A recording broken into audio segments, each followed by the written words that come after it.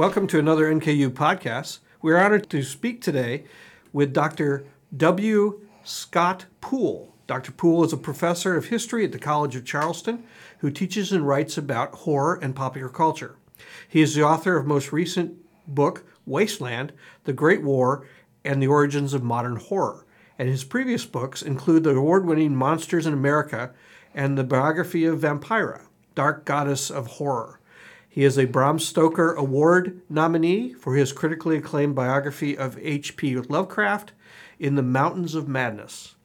His newest release, just a week ago, is Dark Carnivals-Modern Horror and the Origins of the American Empire.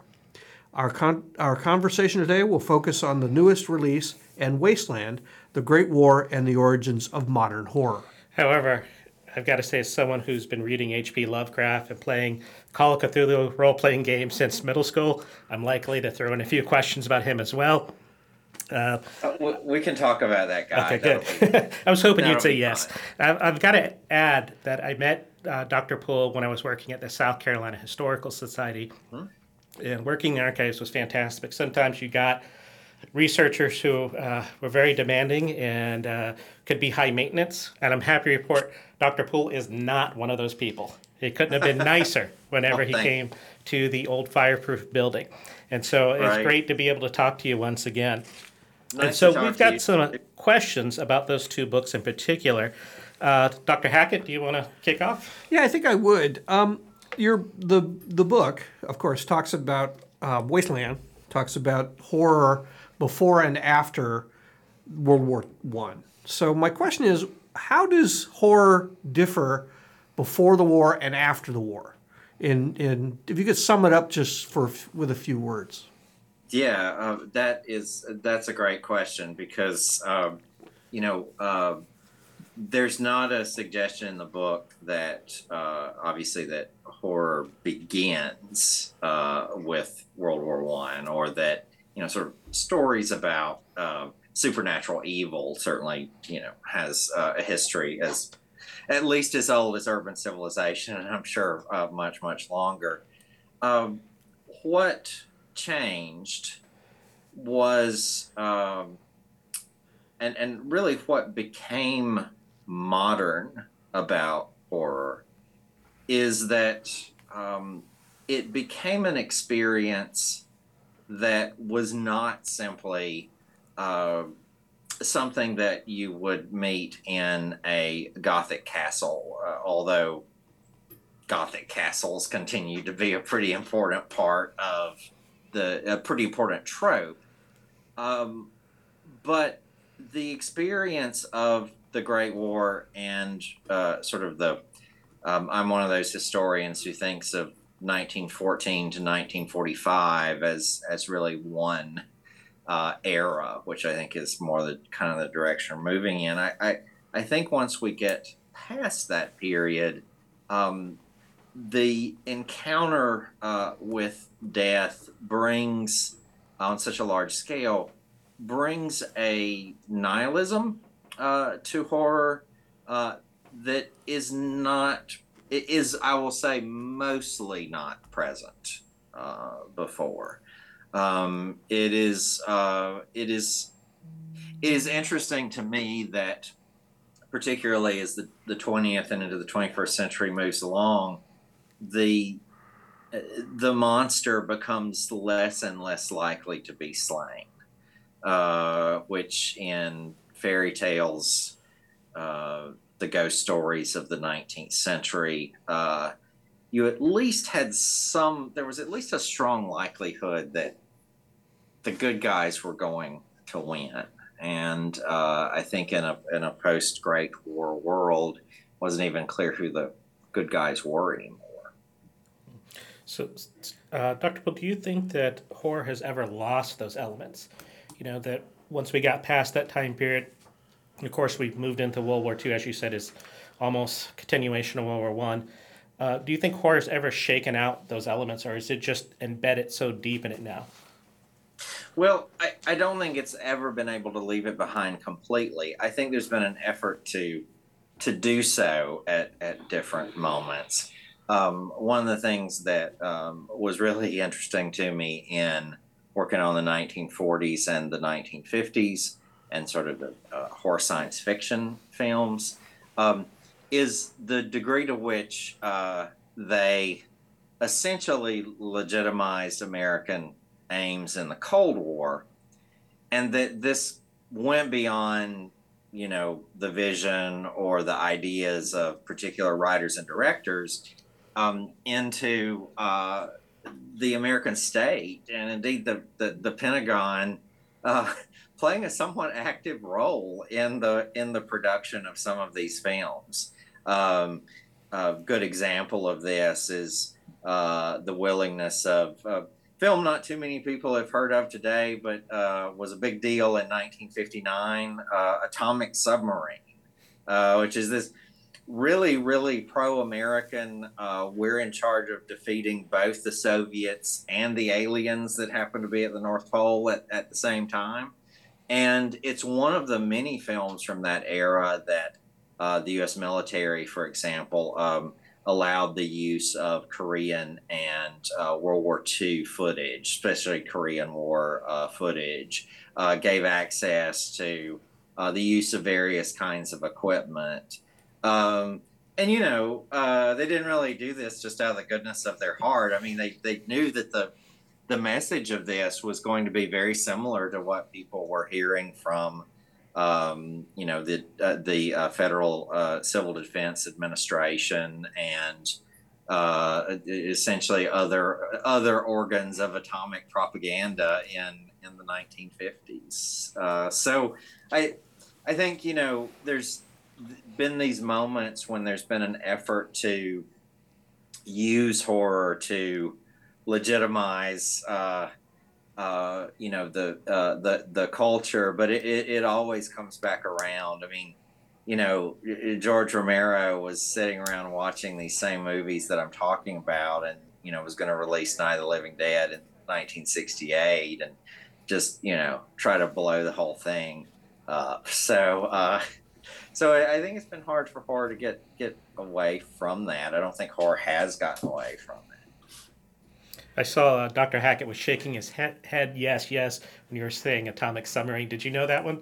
I had not heard of that one, but I know there were a lot of things out at that time where they were fighting UFOs and fighting communists, and they all seemed to be the same thing. Yeah, it was funny. In Dark Carnival, Dr. Poole lays out, I think, the formula, which is there's the threat, and then teenagers get involved, and then at the end, the military kind of comes riding in with the scientists to kind of save the day. Seemed to be kind of the template for so many of those movies in the 50s and 60s. Oh yeah, there was the one with the giant ants that they. Them. Them, yes. Yeah. I it's interesting. I watched for that part of Dark Carnivals. I estimated I watched around 100 of often not that easy to watch films from the 40s and 50s in terms of both production value, dialogue, and other things. But the thing I was struck with is that, in my classes, I obviously love to talk about, Invasion of the Body Snatchers or 1951's The Thing. But, those just were not, those classics were just simply not as popular as some of these much more cheaply produced and in some cases more widely distributed films that really were legitimizing the establishment in some very specific ways. I have two questions for you, and then a follow-up. Sure. First question is, do you? One of the people writing about your book praised your book, but also talked about how perhaps the pandemic of 1812, 1912, the influenza, the Spanish flu, could have also been an influence on horror because it was death coming into people's homes. It was indiscriminate. Good, healthy people died, sick people died. It was part of that horror of that decade. Right. What do you think about that? But, I think they're right. I think I would nuance it just a tad, um, because the sort of world catastrophe of the Great War. I we of course used to, as you both know, we used to think of military history as something, you know, quite separate from the history of medicine, environmental history, other things. Now I know, we tend to try to think about these things as having some kind of symmetry, and unfortunately, for most people in their experience of the influenza epidemic, um, the, their experience of it was entirely tied to the experience of the Great War. There's pretty good evidence, for example, that it, it appears because of an outbreak at I believe Fort Sill in Kansas, comes to the docks of France that way. Certainly, it spread in Africa, particularly sub-Saharan Africa, was due to British and German soldiers who had contracted it, brought it to some corners of the world that seems like it would not have made it to otherwise. So I guess I wouldn't so strictly separate it out from the Great War experience. I did think about it a lot because and I thought about that particular criticism because of course the film that's 100 years old this year, Nosferatu. Um, Nosferatu is essentially a plague, and he's called the Totenvogel, the death bird, and even though he's a vampire and likes to bite a neck or two here and there, his real thing is like he brings death, and they're like literally dying of the plague, and it's like, well, this seems a lot like the influenza epidemic.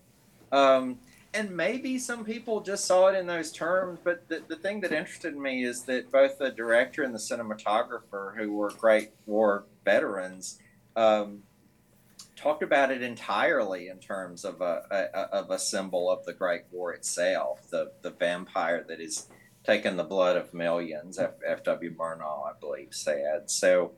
Um, so yeah, I don't think that critique is necessarily wrong. I think that what might be wrong is to separate out, the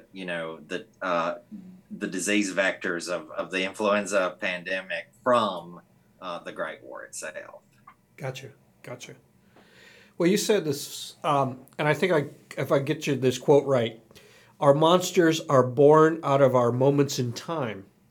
So is it safe to assume that traumatic moments that are worldwide, like World War One, will influence future generations to create maybe a new type of genre of horror every time there's a new catastrophe? I mean, I've always wondered how much the trauma from the Civil War led to, the troubles of the industrialization. And I also wondered if the trauma of World War II led to the trouble and the rebellion of the '60s. Is that am I making it too simple, or am I jumping to too many conclusions there, or what do you think? Well, I definitely think that historical trauma, which just in and of itself is, I think a relatively new era of study, is pretty closely woven into popular culture.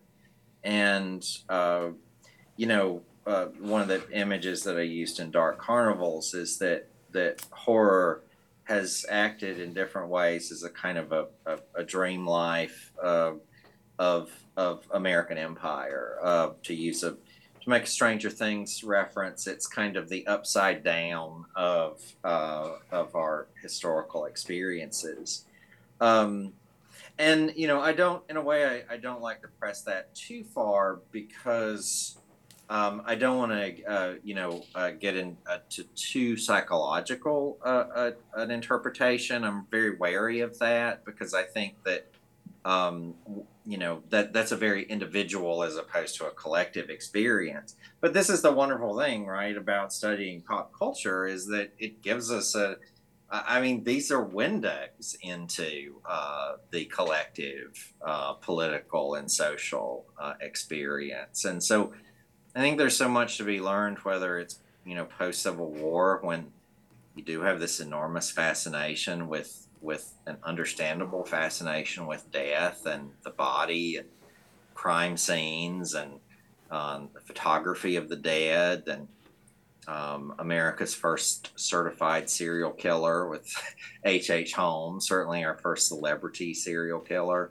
That does, I think, speak to the kinds of things that people are afraid of. Can I tell a really quick story about myself that's a little embarrassing, but that also illustrates this? I think so.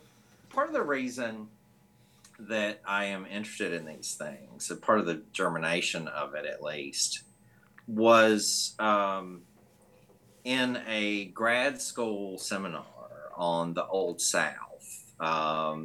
In which my background in history at that point was not great, and I was mostly trying not to embarrass myself, essentially. I had just kind of picked up somewhere, in one of our readings, the idea of, white Southern slaveholders were completely terrified, which I actually think was true, of slave rebellion. And so I said this in class, and my professor kind of took me apart a little bit, not a little bit, actually real hard, because he said, you're trying to essentially divine like what people are afraid of when they're asleep in their beds, which was a pretty good line and certainly put me in my place. But it also got me to thinking, like, what if historians could figure out like what people were afraid of when they went to sleep in their beds? And there's I feel like popular culture kind of gives us this, sometimes quite literal screen on which to see those kinds of nightmares. So I don't remember that professor's name, but thanks to that guy for embarrassing me like that. Well, I think you were absolutely right, and in fact, there is historical proof that people were scared to death, of that very possibility. And there, in fact, the Nat Turner Confessions of Nat Turner are obviously written by the person supposedly this was dictated to, was written to alleviate the fears of a slave revolt, because he talks about how he's crazy. They make it out that this is one guy who went crazy and it'll never happen again. But when that's obviously not the historical narrative. Right.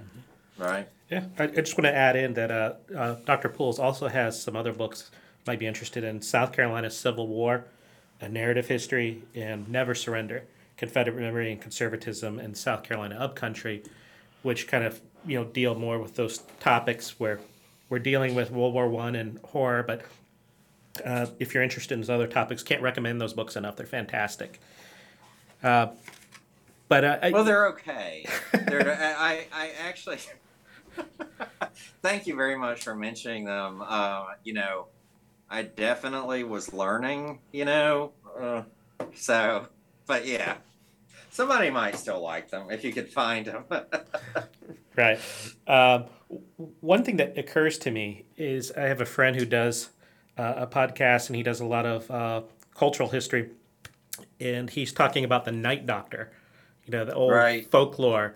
And that, to me, proves the point of slaveholders being afraid of rebellion and dissension, was that whole legend that propagated about, the fearful night doctor who was going to grab you if you walked off the grounds that you were allotted to at night. So I agree with Dr. Hackett. I think you absolutely were on point there. But I'm glad that guy said that, because we wouldn't have gotten these great books otherwise. So. Yeah, I need to look him up. I was going to say, it goes to prove that we all don't know everything. Yeah. But another question I want to ask is, I'm going to sneak in a Lovecraft question now. So Excellent. How did World War I affect the sensibilities of somebody like Lovecraft? So it did far more than I feel like really the majority of his biographers have noted. One of the things that's interesting to me about Lovecraft is that for someone who we think of, well, his intellectual interests are Georgian architecture and colonial Montreal and Charleston. In fact, he's really deeply fascinated with modernism. He hates T.S. Eliot, but he's also like completely obsessed with him. And actually makes a rare outing into public to get to listen to him one time when he has the opportunity. And so I think that the Great War for him, which by the way he wanted to participate in, which is a little bit absurd to imagine, really. Apparently, he failed the physical, which is not a huge surprise there, and then he tried to get into the Rhode Island State Guard, and his mother actually intervened to keep him out of the State Guard. She had a friend in that essentially kept him out. So he never got to discover his warrior impulses, but he did write frequently about the Great War, both in his letters and in some very interesting, although very troubling, essays. Actually, with all the discussion about Lovecraft and race and Lovecraft's own racism, one of the things that interests me is that some of the things that he wrote about World War I have kind of been completely ignored in that discussion. Specifically, that the thing he thought was wrong with the First World War is that, the Anglo-Saxons were fighting their Nordic brothers when in fact they needed to, turn their weapons on the people of color in the global South, and etc. So, a kind of typical Lovecraftian take on that. It's also surprising when you start looking for it, which I had not before working on this book, how frequently the Great War shows up in his fiction. And in fact, plays a key role in some of his fiction, particularly Dagon, Shadow over Innsmouth, and Herbert West Reanimator. Right. Herbert West goes to the front, in fact, to find corpses to experiment on. I have one more Lovecraft question. I'll give Dr. Hackett a chance. So, why do you think cosmic horror became sort of if not the first, one of the first shared universes for him and his circle? What was the appeal of that? Yeah, so I think that, one of the things that Lovecraft managed to do was, he in some ways, he in some ways builds the first Comic-Con. It's kind of a tiny Comic-Con. It's him and about 20 other young and older men who are interested in his universe, but all of whom are tied together in ways that I think are really difficult for us, even in our age of supposed hyperconnectivity, to understand, where they're writing one another letters every single day of enormous length, where the younger members of that circle, people like Robert Bloch, for example, are taking, Lovecraft's ideas, creating, this, as you put it, and it's the best way to understand it, a shared universe. Now, whether or not there's something specific to cosmic horror, I'm not sure about that. It could be, and this is just a little bit off the top of my head, so tell me what you think about this.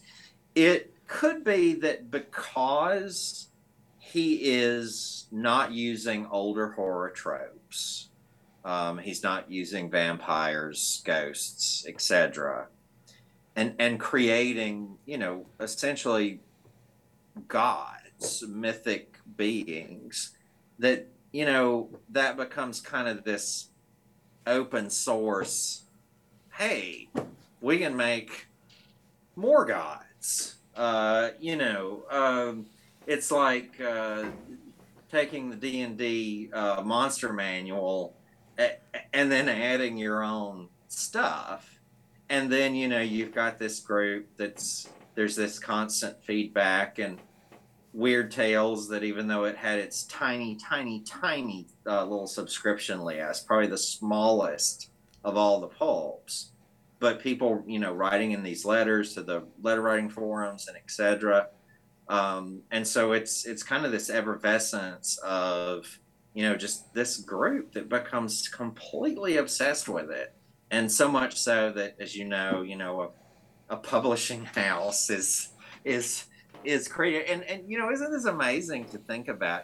Thinking about, like, today we think about our fandoms being, sort of what our, and I love this stuff, but it's still, it's what our corporate masters at Disney and Warner Brothers tell us is going to be the next big thing. But I mean, like, just imagine, like, being there in the 1930s, and you're like, hey, we love this obscure writer's stuff so much that we're going to create a whole publishing house. We're going to call it Arkham House, and it's going to at least originally be dedicated, to his work. And so there's something about all that that's also kind of at the birth of fandom, even though fandom takes a very different trajectory. I think.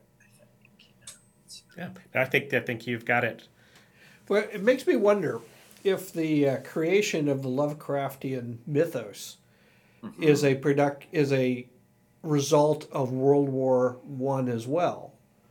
I mean, creating an alternate universe. I can't think of anything in literature, and maybe I'm just not thinking straight, where a whole outside world is created and then is adapted by other writers. Is this the first time this has ever happened? I feel like on the tip of my tongue there is one other example that I didn't actually discover, but that someone pointed out to me of that, because my sense of it is that that's new as well. I do think that the nihilism of Lovecraft's universe, the idea that it's not a struggle between good and evil. There's just no benign powers out there. I mean, I think that's, for many people, what the world feels like after 1918. I also think, and this is part of Wasteland and Dark Carnivals, I also think that's why Lovecraft really is unknown, and his tales are unknown in his own lifetime. He probably would have had a better circulation and a stronger following in Europe, where there actually was a lot of interest in that kind of, understandably, a lot of interest in that bleak material, just because the experience of the United States, both in World War I and II, is obviously, as quantitatively different, to say the least. I was thinking about how, the the creation of another world is easier to write than writing about the current world. You know, he can complain about things, and he can demonstrate things without really getting people to think too much, and maybe that's the attraction. Yeah, it could be, and certainly some of his work is a bit ungrounded, in that way. Uh, because he did occasionally write what we would essentially think of as fantasy, but then I'm also thinking about how in his horror classics he actually does really want to ground that in a specific geography, and like it's sort of clear the historical context that it's happening in. I mean, like he one of the things that struck me is just how often he makes sure that that this is during the Great War, or it's immediately after, or 2 years after, and that sort of thing. So it's definitely a shadow hovering there for sure. So, as a biographer of Lovecraft, and you've read a lot of his, handwritten letters to his fans and co-writers, how much allegory was in his, or do you think it was conscious or subconscious? I don't think that he thought of it or would have wanted it thought of in terms of allegory. I think that as is true, for most fiction writers, I think this is also true for most film directors. I mean, there's a sense in which even when they make an allegory, nobody wants to admit that it's an allegory, because it sounds paint by numbers, and it sounds kind of simplistic. This is why we were talking about George Romero earlier. He denied for years that there was any social meaning to Night of the Living Dead, and choosing a black protagonist was purely by accident, and that kind of thing. So I don't know that it's conscious allegory. I think it's just an awareness of sort of the terrors of history, and the terrors of the moment, and that you can highlight those in certain ways by creating these mythic landscapes, but at the same time, you're also calling attention to the very real world, horrors. I mean, thinking about Herbert West's Reanimator, if in the not the film, which is a favorite, but Lovecraft's actual story, it just simply would not be as grotesque if he did not have the description of the trenches and what modern weapons were doing to bodies and that kind of thing. So I have a softball question for you, and maybe Thank not, you. but I'm ready for one. Is Those there are hard. Well, is there movies or books that you think show your thesis to the hilt, that are your favorite movies in the horror genre? Yeah. I mean, now not all the ones that I think, kind of, prove some of my points are my favorites. Exactly. Like there's not a 1-to-1 correspondence, but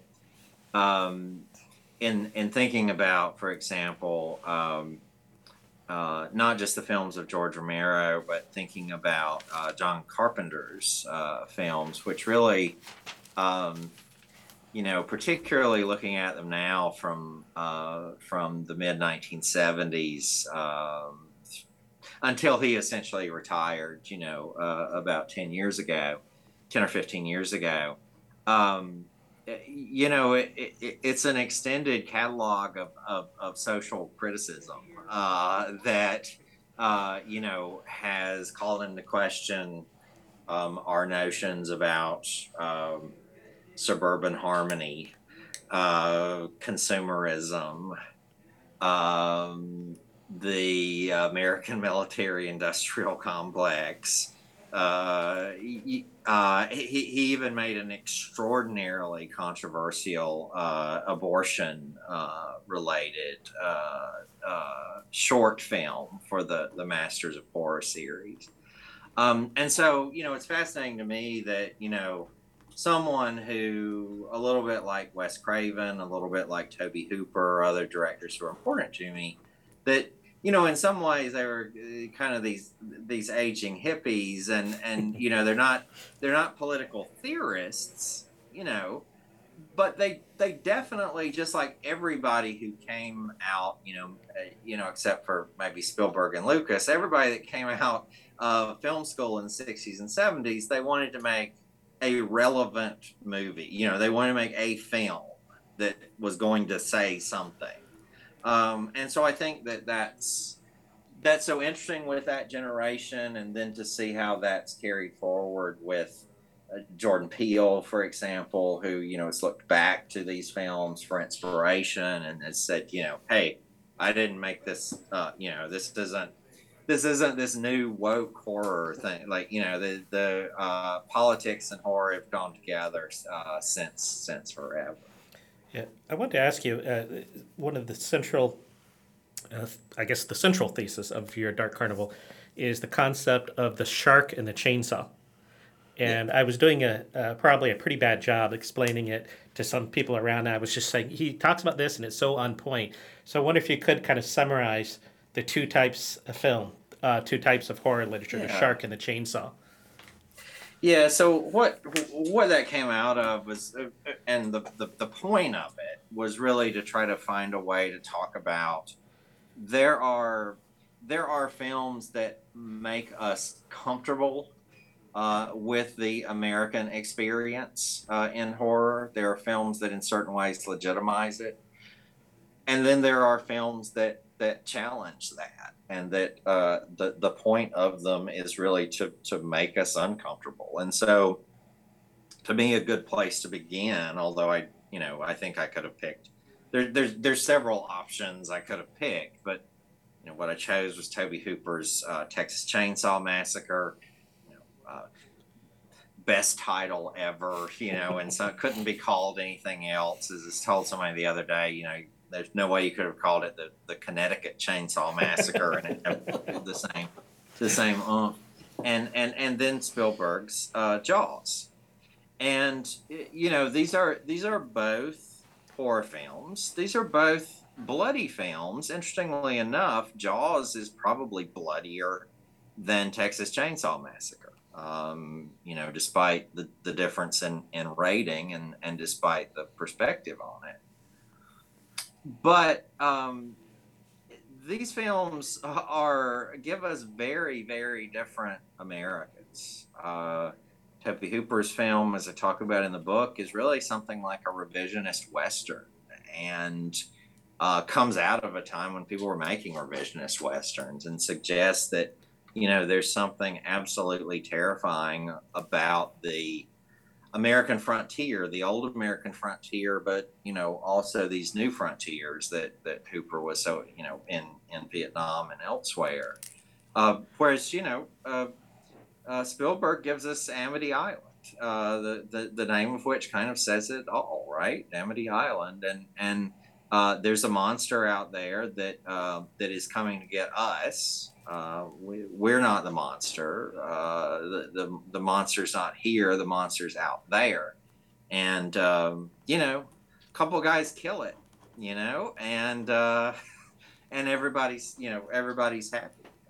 In fact, one of the most I wasn't able to get this into the book, but the studio actually wanted Spielberg to do sort of kind of more of a horror movie ending, where as Scheider and Dreyfuss are kind of huck finning their raft back to Amity Island, they wanted a pullback and hundreds of fans going to, and Spielberg said no way. He wanted the raft, the two heroes going off into the sunset. Everything's okay. There's no sequel. Of course, there would be, but not by Spielberg. That wasn't Spielberg's vision. It's let's kill the monster, and then we can be Amity Island. So these are these are different political options. These are different ways of thinking about the American past, different ways of thinking about the American present. They come up in horror all the time. One of my favorite movies of that time period, I think it's John Carpenter, was Halloween. Yes. And Same. when I was in undergrad, we talked about it quite a bit as being a very religious movie. Huh. Because the idea being that you have this creature, this killer, who comes at you. He's unrelenting. He never stops. He cannot be, you can stab him, you can shoot him, you can do all sorts of stuff, but he keeps coming. And he only kills the bad people. And the definition of bad people is teenagers who do not do what they're supposed to do, and they all go out and have premarital sex. So you'll notice that the person that lives is the only person who did what they're supposed to do. That she did her homework. She stayed home. She babysat. She didn't go out drinking. She didn't go out partying. She didn't go out and have premarital sex. And she's the only person that lives. So this course I took decades ago talked about how a lot of movies are very religious and they support certain worldviews that God is going to come back. He's going to punish the wicked. There's nothing you can do about it, and the good people will survive. But it still remains one of my favorite movies. So I'd like to hear what you think about that. Yeah, I have mixed feelings. I think, about that particular reading. There's a definite argument that's out there that all the slasher films of that era that are monsters, whether it's Jason or Michael Myers, or Freddy Krueger, that they're kind of these weird moral custodians that as you're noting, are kind of in charge of punishing people for adolescence, maybe punishing people for being young, and I have some quibbles with that, in part just because of some of the creators' reactions to it. Carpenter got a lot of criticism for Halloween for this reason, and he was very taken aback by it, and actually said, hey, this is an actual quote. He said, "Hey, I didn't realize I was single-handedly ending the sexual revolution. That is not what this was about." But I think that interpretation has informed the way that we watch those films, so that we sometimes miss a few things because, it's actually not the case, for example, that Laurie doesn't party. Laurie smokes pot in Halloween, and that's not that big a deal today. But that was 1978. There's never a moment. I always point out to my students who have imbibed this interpretation from it shows up in Scream. I mean, that's the whole basis of Scream, is that there's a template, and so students look for that template. But when I say to them, look for this in Halloween, like, when are we told that about Laurie Strode's virginity? Like, when is that, sort of explained to us? So I think some of that is reading back a later interpretation. I think that there's a book with a wonderful name that I'm sure you both heard of it, the Men, Women, and Chainsaws, by Carol Clover. And she actually came up with the term final girl. And so a lot of our interpretation of the slasher genre does come from her. And she has a lot of good points, certainly. And some films did do that, but I kind of have the sense that maybe they were I think that maybe they were copying what they thought was a formula that wasn't originally meant to be a formula, you know.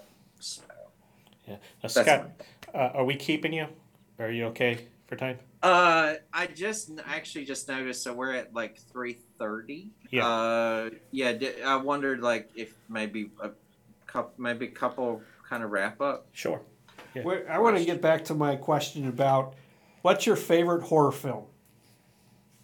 Oh, my favorite is The Bride of Frankenstein. Bride of 1935, Frankenstein. James Whale's 1935 Bride of Frankenstein. I think it's actually a perfect film, just as a film, just in terms of its length, and um, he was himself so involved in every aspect of it that even though, as they say, auteur theory had not been invented yet, he was an auteur in that, and so So you're referring to yeah, James Whale, the director? yes, James Whale, yeah. And you do a great job of tracking his influence through the Universal horror oh era in Wasteland. So highly recommend if you're interested in those old greats. Yeah. I remember that film well. yeah, it's wonderful. Some people have told me that they feel cheated that they don't see the bride until the final moments, but I actually think that that's very intentional, and I think part of the reason that she's become so iconic is that we didn't get an entire film of her. We just got these very interesting moments.